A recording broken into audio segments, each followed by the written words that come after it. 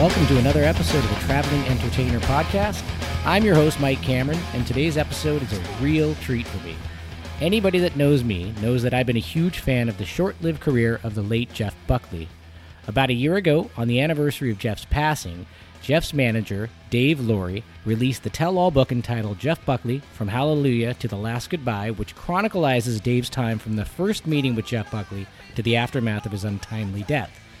I was one of those fans that pre-ordered the book and easily read it in 2 sittings.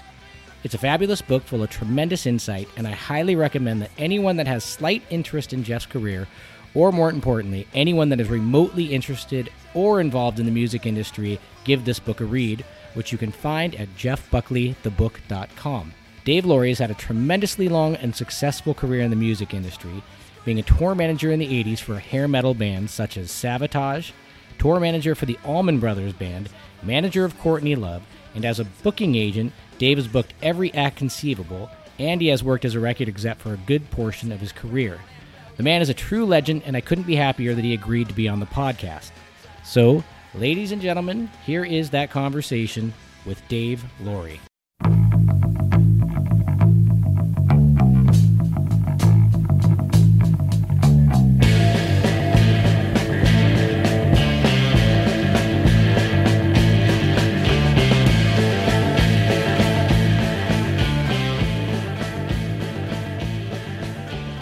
Hey, Dave. Oh, my God. I feel like this is the time that the interview is actually going to happen. Well, how you doing today? Oh, man, I'm pretty good. A little bit under the weather, but Paris is nice this time of year, so I really don't have that many complaints. When's the last time you've been in Paris? You're working it. It's been a few years, but I used to go there all the time for like 25 years. Yeah, and that's kind of one of the reasons why there's actually 2 reasons that I reached out to you to be on the Traveling Entertainer Podcast. The first one was I read the book. I was so excited that you published this book. I was a huge fan of Jeff Buckley. I was lucky enough to see him play live twice in my life, and I actually met Jeff.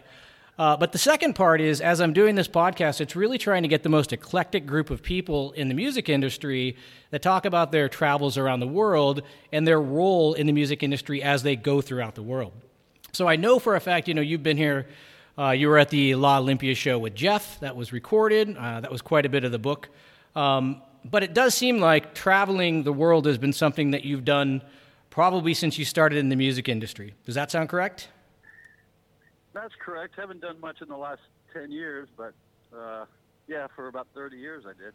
For listeners that haven't read the book, why don't you tell us a little bit about where you grew up and how you got into the music industry? Yeah, I grew up all over the U.S. My mother was a music teacher, and so I was coming home after school every night or every afternoon and hearing her teach violin and piano and voice lessons, etc. And I guess I was about 6 years old when I got my first little snare drum, and then it turned into a kit, and then I was a full-time musician up until the age of 24. That's when I was managing the bands I was playing in. I actually liked the management better, and I went to New York University and studied music business and went on the business side of things. One of the things that I got from the book that I thought was incredibly funny is your first band's name was Buster Cherry, but shortly after it changed to AKA, which meant... Always kicking ass. Yeah. And, I got to say, though, reading your book, it sounds like your career, you have always been kicking ass. It's a fascinating career. And one of the things that I got from the book is, first of all, the book really only focuses on 1994 to 1997, really your time with Jeff Buckley. And it kind of skips over a lot of your time in the industry in the 20s. And a lot of it doesn't really reflect on what happened after Jeff Buckley's death, meaning what happened to your career afterwards. And I'd like to take some time to sort of bookend those parts of your career while we go throughout the entire time of what you've accomplished. And one of the things that I noticed is it seems like one of the first things that you did was you worked on Prince's Purple Rain tour. Is that correct? That's correct. I was an intern. I didn't go to college until I was 24. And the woman that was handling the public relations ended up leaving, and Prince's management said, since Dave's been working on it over a year, we want him to be the lead publicist. But when I asked Howard Bloom, which was the biggest PR firm in the music business at the time, if I could get paid, because I was working 7 nights a week at a record store to help pay for college, he said, "You're an intern. We don't have a budget." So I did the whole tour for free. So it was just basically behind the scenes. Did you, in your career, did you ever end up meeting Prince? I did. Actually, a funny story. I met him once at Madison Square Garden when he played there. But the funny story was I got a call in the middle of the night. He was always, my job was to keep him out of the press. He did, for instance, charity events for kids every city he went to, but he wouldn't let us publicize it. And his bodyguards were constantly offending, paparazzi, keeping them at bay. And when they were recording "We Are the World," which is a big hit single with all those artists on it, Prince was in a diner, and he's shy, so he said, "I'll go in and do my vocals after everybody leaves." Well, he came out, and his bodyguards confronted some paparazzi, and it ended up front page L.A. Times, Los Angeles. And I spun the story, and he called me about 3 days later. Really? Middle of the night. Yeah, I thought it was a college friend playing a prank on me. So I said, "Yeah, right," and hung up the phone. And I came in the next morning, and I hear this person yell, "Dave Lurie, get into my office." It was Howard Bloom.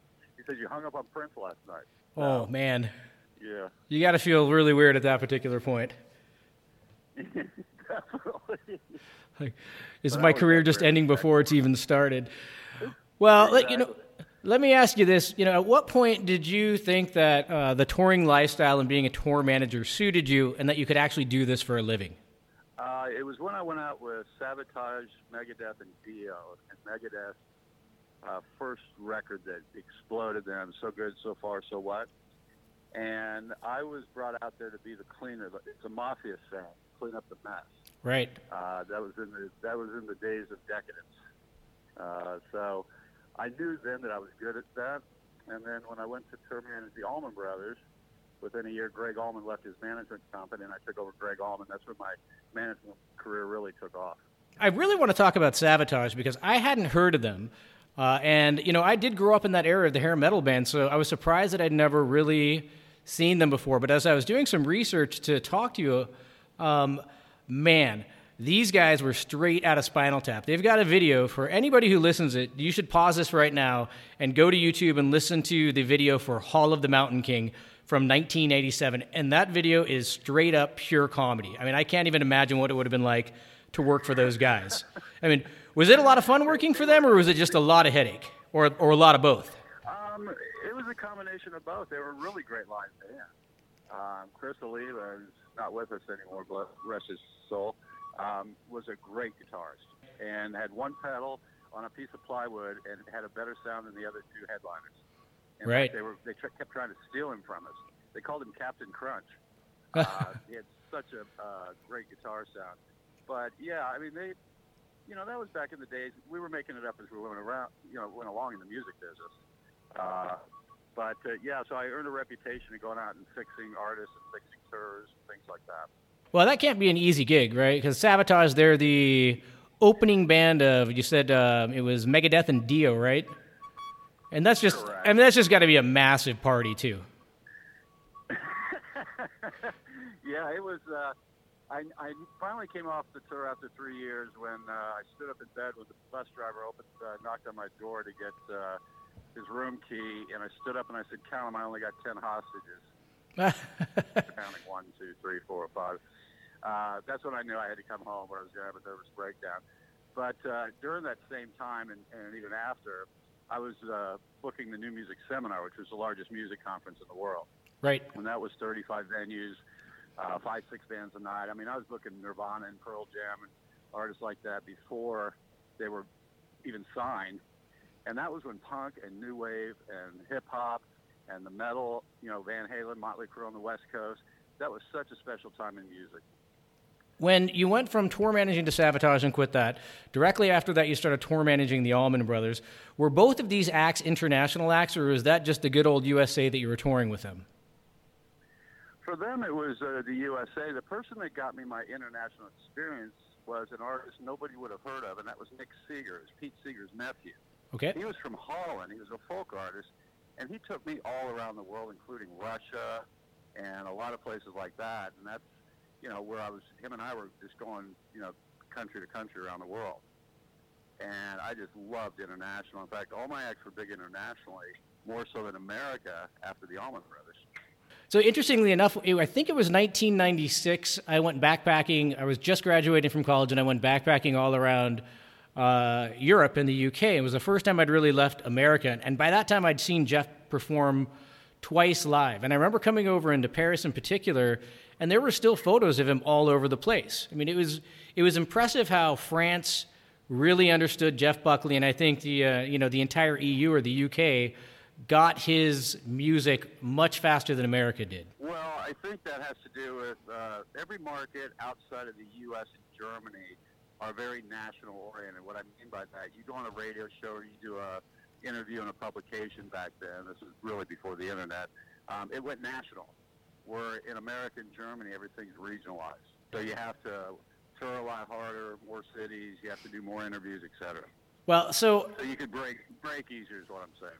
Right, yeah. Well, it seems like you had a lot more label support. I mean, in certain countries that were kind of promoting, I don't know if you call it Anglophone music, but, music from the United States and the UK was easy to get over to France and other parts of the EU. No, it's true. But France, they were the first ones that really, well, the UK too, but France in particular, the record company was just so passionate about it. And they came up way in the early days when he was on tour on his Live at Chennai EP with French media. Right. So they were on it right from the beginning. Here's something that I find really interesting. In preparing to talk to you, again, I'm one of the first people that pre-ordered your book when it came out because I really wanted to find out as much missing information as I possibly could about Jeff Buckley. So I thank you for that because your book's a tremendous piece of work. Anyone who is interested in Jeff Buckley, this is the book you should read. There's other books out there. Don't waste your time. You're not going to learn anything from it. This is the book that you should read. But I will tell you this, Dave, the first time I read it, my experience was I was trying to fill in all the gaps about Jeff Buckley. And from the time you met him till the time he passed away, everything that happened in between. And there was a lot of me just looking at the book from the perspective of what happened to Jeff. But I'm glad that I got the opportunity to sit down and reread it in preparing for this interview because I guess as a reader, I think a lot of people were paying attention to the Jeff Buckley side. But when you reread it, you realize, oh my gosh, the story involving you is highly fascinating. And there was a lot of emotion and there was a lot of pain going on. And is this something that people have commonly told you that, the first time they read it, it's all about Jeff, but when they read it a second time that, wow, it's heartbreaking what you went through? Yeah, there's a couple. The reviews of the book and my interviews have been, there's been a couple consistencies. And one is somebody would say, it took me 3 days to read it, and every night I couldn't wait to get home because I said, I'm going to spend some time with Dave. And the second thing was they felt they were in the room with me and Jeff. And the second thing was the honesty about it. It wasn't like a sugar piece because a lot of artists just write, about how great they are and not tell the truth. I read Greg Allman's bio and I said, who is this guy? A manager. But the second thing was that they felt the honesty, and also this was the first time myself and a lot of those people ever talked about Jeff. So the other books talked to people that knew him before he released Live at Chennai, but he was on the road all the time for 3 years. So they couldn't possibly know what Jeff was going through, what he was doing. Well, we all did.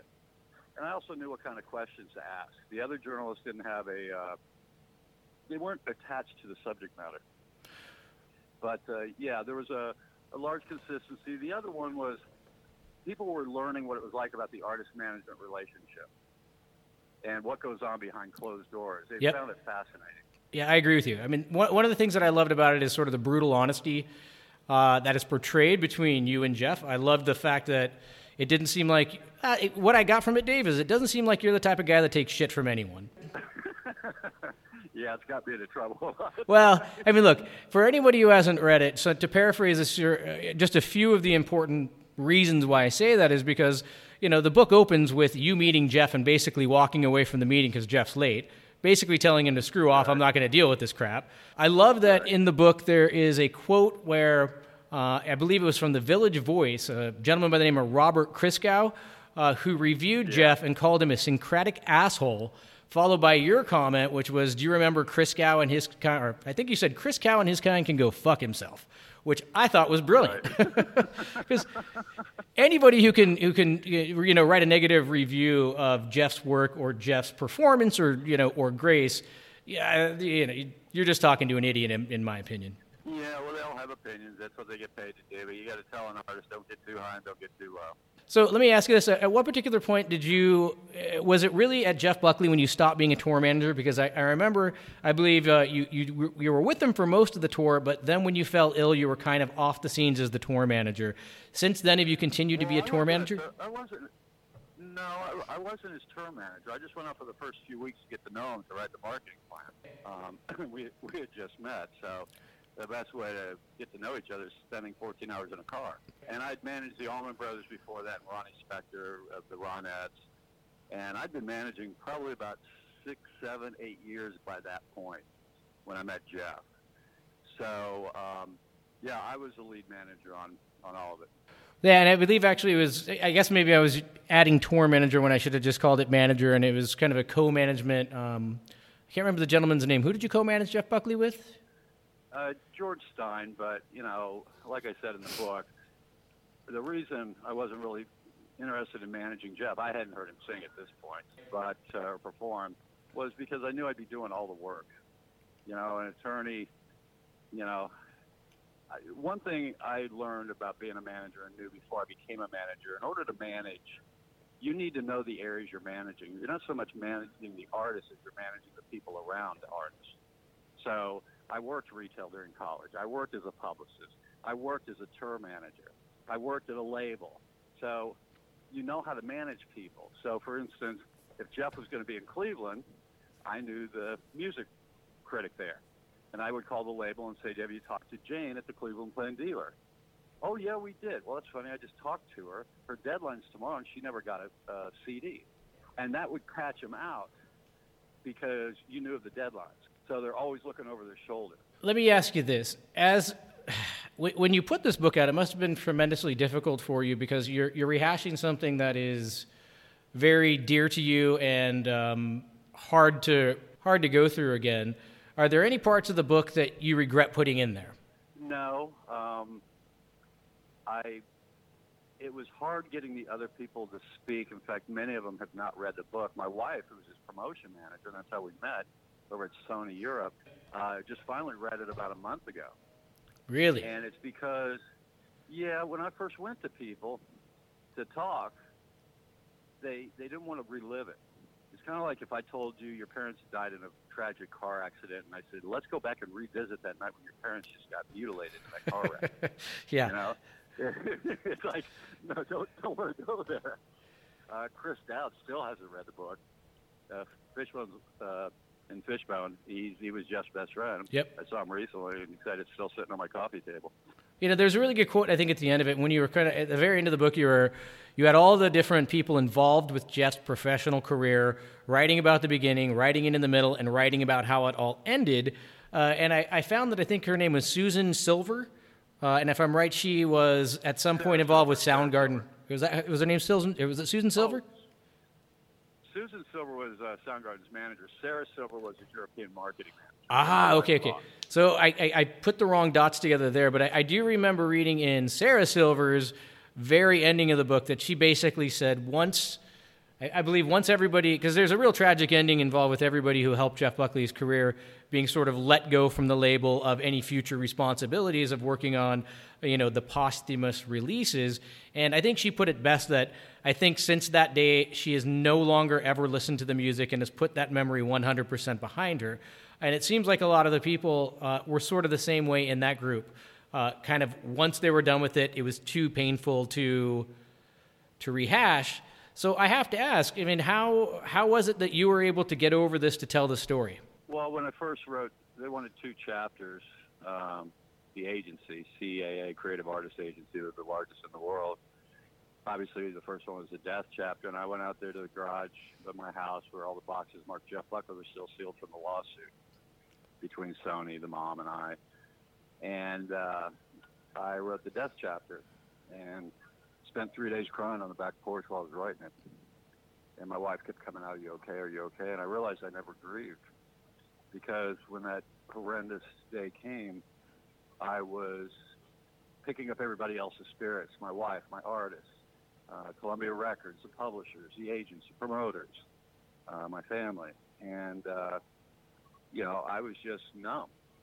Danny Goldberg, who was my co-manager with the Allman Brothers, managed Kurt Cobain during that horrific period when he committed suicide.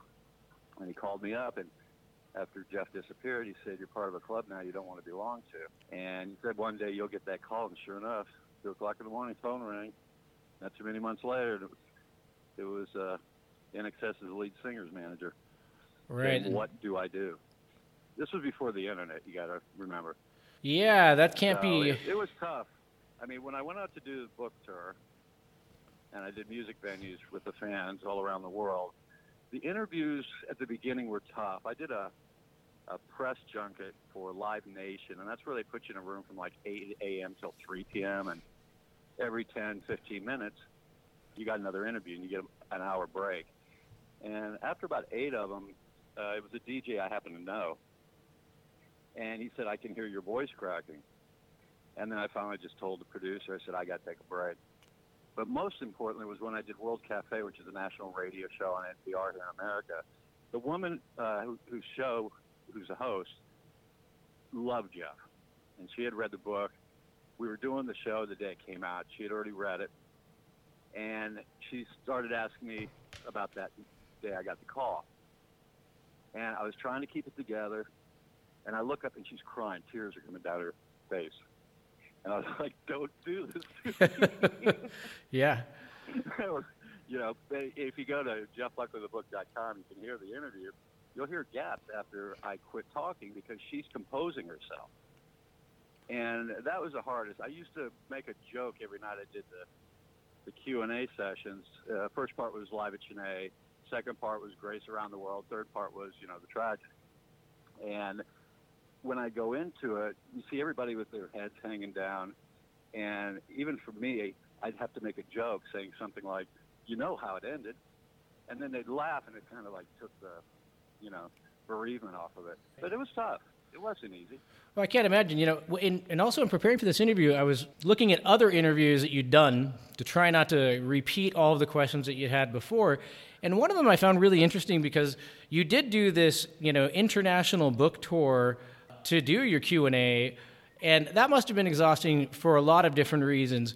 But one of the things that I saw you say is, I think the last place you went to was Australia, and you'd mentioned to one of the interviewers that once this interview was over, you were going to look up at the sky and say something like, "I hope I did you proud," and never talk about Jeff again.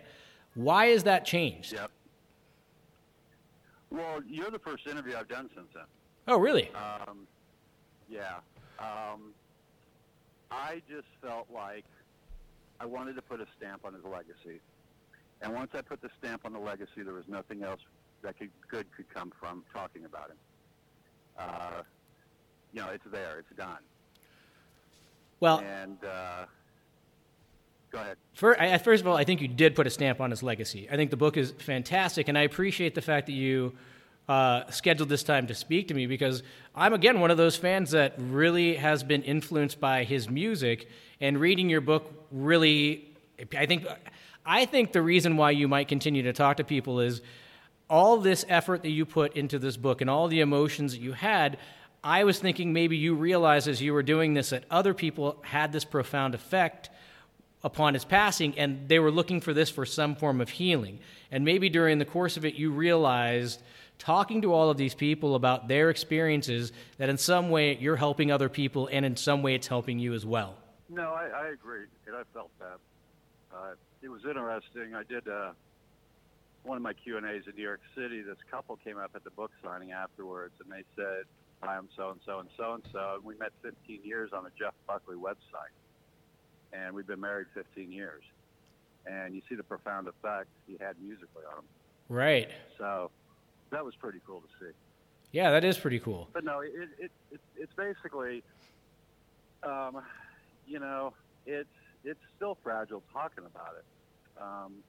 The reason I said, the line I was saying was, I'm going to get on a plane in Sydney and as they're taking off, I'm going to look up and say, I hope I did you proud.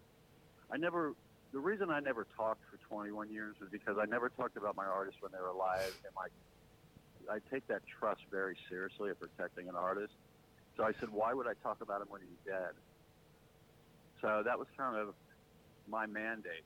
I always said the artist and the music comes first. And I respect that, but I will say again, I'm one of those people that are very happy that you put this book out. So thank you again for that. Another thing that I found really interesting is I have never worked in the record industry. I've heard it is a real difficult industry to be in. And I was really mad when I read the book about how I'd say everyone was unfairly treated after his passing. You guys created this artist, you managed him, you helped break him, and then as soon as he's, as quickly as they can, it seemed like they removed everybody from any responsibility of future management of what was left of his music. And that was really frustrating to hear, and I can't imagine on your side it was easy as well. Well, it wasn't at the beginning, but I have to say once it happened, I was relieved a couple weeks later, because when you go into a meeting and his mother's there and people that weren't part of the project that were let go, and there's all these photos, and I would get every photo shoot I would do with an artist, I would have them approve every shot out of that photo shoot. And we'd number them that way. If they're traveling, I can say, which one do you want to use for the commercial single? They go photo 34. There was no questions. That's the shot. And we'd be in those meetings, and the estate and Columbia Records personnel would be saying, well, we like this one. I said, but he didn't approve that one. And I said, but he's not here. Or he had an approved mix, and they said, let's go in and remix it. I said, why? He approved this. So I was probably too close to the situation, and it was very painful to go through that. So in hindsight, I was kind of glad to, just let it go. Yeah, I can understand that. One of the things that I got from the book as well was the aftermath of the posthumous releases. They've really put Jeff Buckley's mom on the spotlight, right? I mean, she's there in videos, she's there in interviews, she's there in the liner notes, and I just found it very interesting that they've really utilized her as a marketing tool, but your version of sort of how she ran control of it is probably a little bit different than the marketing perspective of her involvement in the music. Do you care to comment on that at all? Well, for legal reasons, I can't really go into it. I just tell people, did John Bonham's mom do promotion tours? I will say I am on Team Dave Laurie from that side of it. And it was really frustrating once I read that. I just very much sided with you and the crew who broke the artist. So I appreciate that you put that in there, because it's honest. Let me say one thing. We didn't break Jeff Buckley. Jeff Buckley broke Jeff Buckley. We helped facilitate that. But he was very unique in how he approached things and did things. And we all never worked with anybody in our careers, and we worked with some big artists that did it that way. So we just facilitated it. I remember when George signed, my co-manager, and I, during the lawsuit, I said, I'm settling. I had money in perpetuity. I said, I don't care about it anymore. This is not what Jeff's about. My wife and I just want it to go away. And we settled, and he said, I broke Jeff Buckley. And I looked at him, he was hardly there. And I said, you didn't break Jeff Buckley. Jeff Buckley broke Jeff Buckley. Yeah. And it's people that were riding his coattails, it happens with every artist. Well, let me ask you this then. The people in that book, though, did not do that. Okay, those were legitimate, honest people. Let me ask you this: the catalog of music that they put out, it seems like there's been quite a bit. During the sort of the same time you released the book was the 25-year anniversary of Grace. Since there, we finally got the release of You and I, which was sort of the I can't remember. It's like the Adobo or the Abodo recordings. They've done. I guess they released In Transitions, which was more of those. And now coming up on Black Friday, they are going to be releasing, there's a radio show that's been wildly available as bootlegs over the year, but they're finally doing an official release. And I believe Spotify, they kind of did some enhanced versions of all the records, including a video that just came out about 2 or 3 weeks ago for what is known as the last recording of Jeff Buckley. Is that a little bit odd for you to see all this activity 20 years, 25 years later? What is your take on that? I really don't have a take. It's funny, in my interviews, people said, "Oh, have you listened to all this music?" I haven't listened to My Sweetheart the Drunk since he died. I've listened to Grace maybe 3 times since he died. What I listened to, I've got in my car, is he did the last 2 tours were in Australia. And the first tour was after all the other touring around the world. And he did a live at Triple J radio recording, 24 tracks, and stayed behind and mixed it, mastered it, and he gave it to me and said, "This is my live album." It's never come out. I actually played it in front of my Q&A sessions an hour before I went on. Oh, really? And did you get in trouble for that? I'm not charging anybody. And they're all the venues pay, BMI and ASCAP, or PRS. So what I have on that CD cover is sequenced by Jeff, arranged by Jeff, performed by Jeff, mixed by Jeff, mastered by Jeff, but most importantly, approved by Jeff. That's a bold statement. It's kind of like my way of putting the knife in and twisting it. Yeah, it's a punctuation mark, right? Yep. Well, let's move on from, I really appreciate you taking the time to interview, or to allow me to ask these questions about Jeff Buckley, but at the same time, I think your career is not just about Jeff Buckley, and you've accomplished a lot more. What happened after Jeff Buckley? Can you give us, after that period, that was 1997, in the last 20 years, what have you been up to, Dave? Well, before I go there, on the book, I just want to give credit to my co-writer, Jim Urban. Jim was actually with me when I got the call in Ireland, seeing another artist that I managed, Catal Kennick. And the research he did for this book, and the, just all the work he put into it's really what made the book the way it is. He's a tremendous writer. And, his days at Mojo and at editorial shows a lot. But when Jeff passed away, it was probably about a month later, I got a call from Danny Goldberg. He was president of Mercury Records. And all my acts have been big internationally. And he said, and I never worked for anybody but myself. So all of a sudden it was a division of Polygram, and I got the call to run international. So I went in and did that. So I went from managing 3 to 5 artists to overseeing over 300 artists outside the domestic U.S. Yikes. Kind of a shock, Yeah. But we had a lot of success. I broke Shania Twain Pop. I had Hanson Umbop. I brought Kiss back, charted them in 13 territories, top 5 on Psycho Circus. We had the Boss Tones, Mighty Mighty Boss Tones, Cake. We were on fire. Right. And Seagrams came in about 16 months later and bought it. And then I started up Artemis Records with Danny Goldberg. And it was more of singer-songwriters with, Warren Zevon, Ricky Lee Jones, Steve Earle. But we had a huge hit called "Who Let the Dogs Out." Yeah, I was going to ask you about that. That's the Baja Men, right? I mean, was that 1 million sales all over the place? It's an international hit. Yeah, I actually had them at Mercury, and they'd only sold over 400 records domestically. They were gold in Japan for me, so that was it. At that point, I started up a company. I was managing after 3 years. So I'd been in the record business 6 years, working at labels. Kind of had enough of it, and went back out managing it, Courtney Love, Duncan Sheik, among others, doing a lot of consulting. Then I went to consult JWT, the big ad agency, where I worked with McCartney and Little Steven, Bruce Springsteen, among others. And it was at that point the business really crashed in 2008 with the economy from the illegal downloads. And it wasn't any fun anymore, to be honest with you. They were bringing in younger people, paying them nothing. It's a young person's game, and it's time for them to reinvent it like we did back in the 80s. So I produce a few shows now and then, but I turn down every management opportunity. It's just, I don't have the patience for it anymore. It's too hard to make a living. Well, so what do you do to make a living nowadays? Honestly, I got an insurance agency. You have you own an insurance agency? Yeah.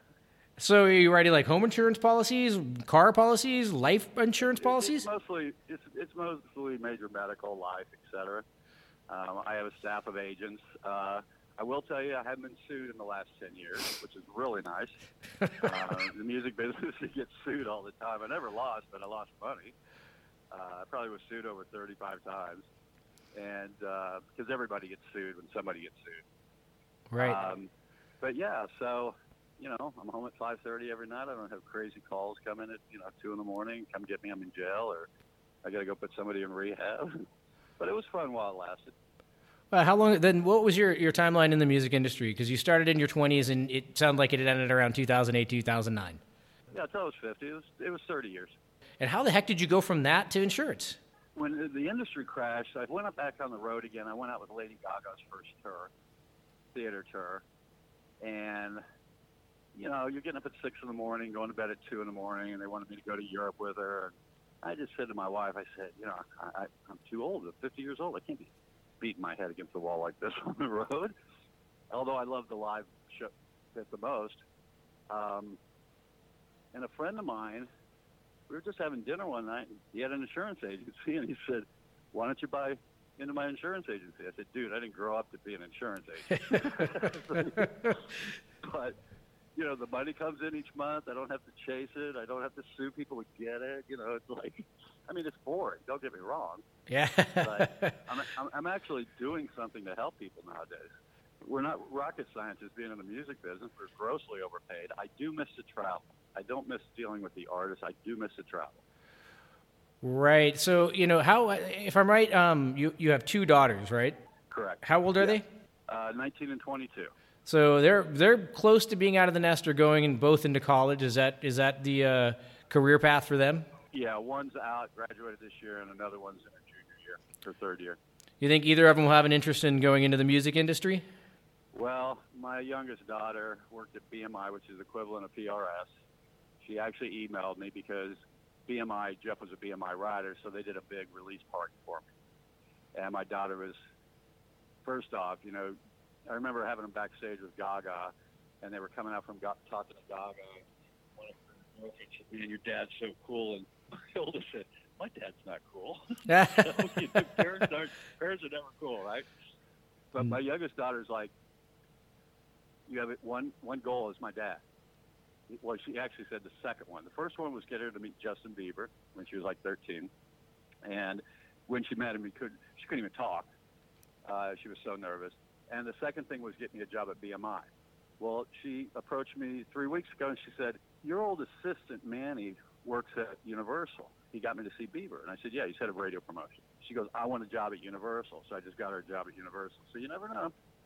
I'm so shocked that you've left the industry. It seems like you have such a wealth of information, and you know everyone. I can't think of, well, let me ask you this. Is there an artist that you ever wanted to meet that you never met? I think when you're a manager and you meet artists, you see them with their clothes off. They're human. You don't have that fixation with them. You see them warts and all. They're people just like we are. Not really. I've met so many through the years. It just honestly was no longer fun. It was not, budgets are tight. The internet, I actually had my foreword when I was first writing the book. I said, the internet ruined the music business. And I said, there I went. I said it. And the reason I say it is because it's hard for an artist to rise above the noise floor because there's so much garbage on the internet. It's hard for artists to become, where they can be seen and heard. It's harder, much harder. So it takes a long time for money to be made. I will say this. First of all, I agree with you 100%.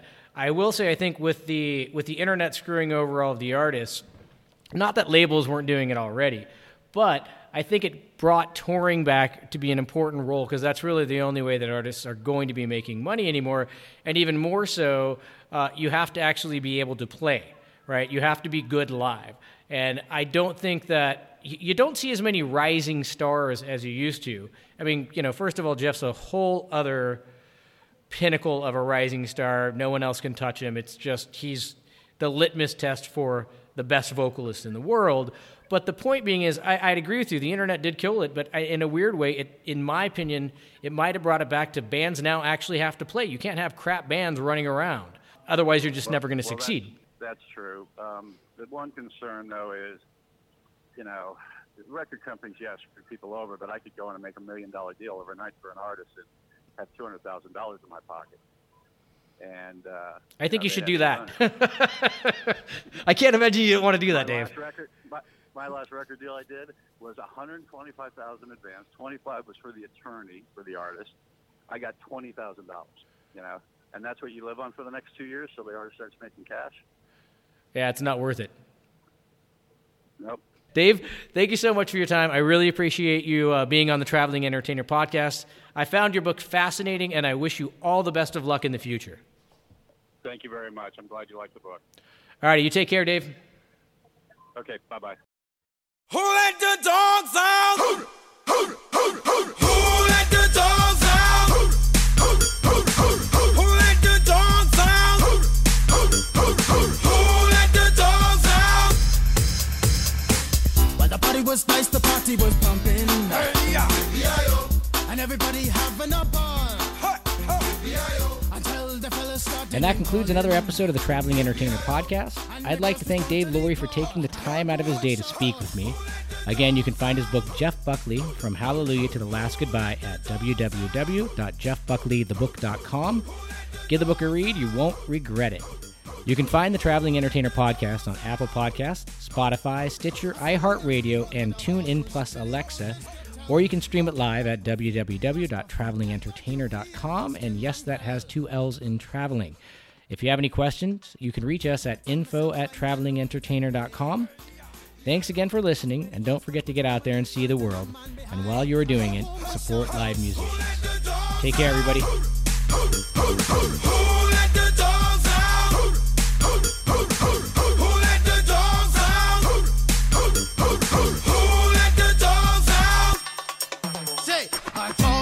Is nothing if he don't have a bone. Oh, doggy,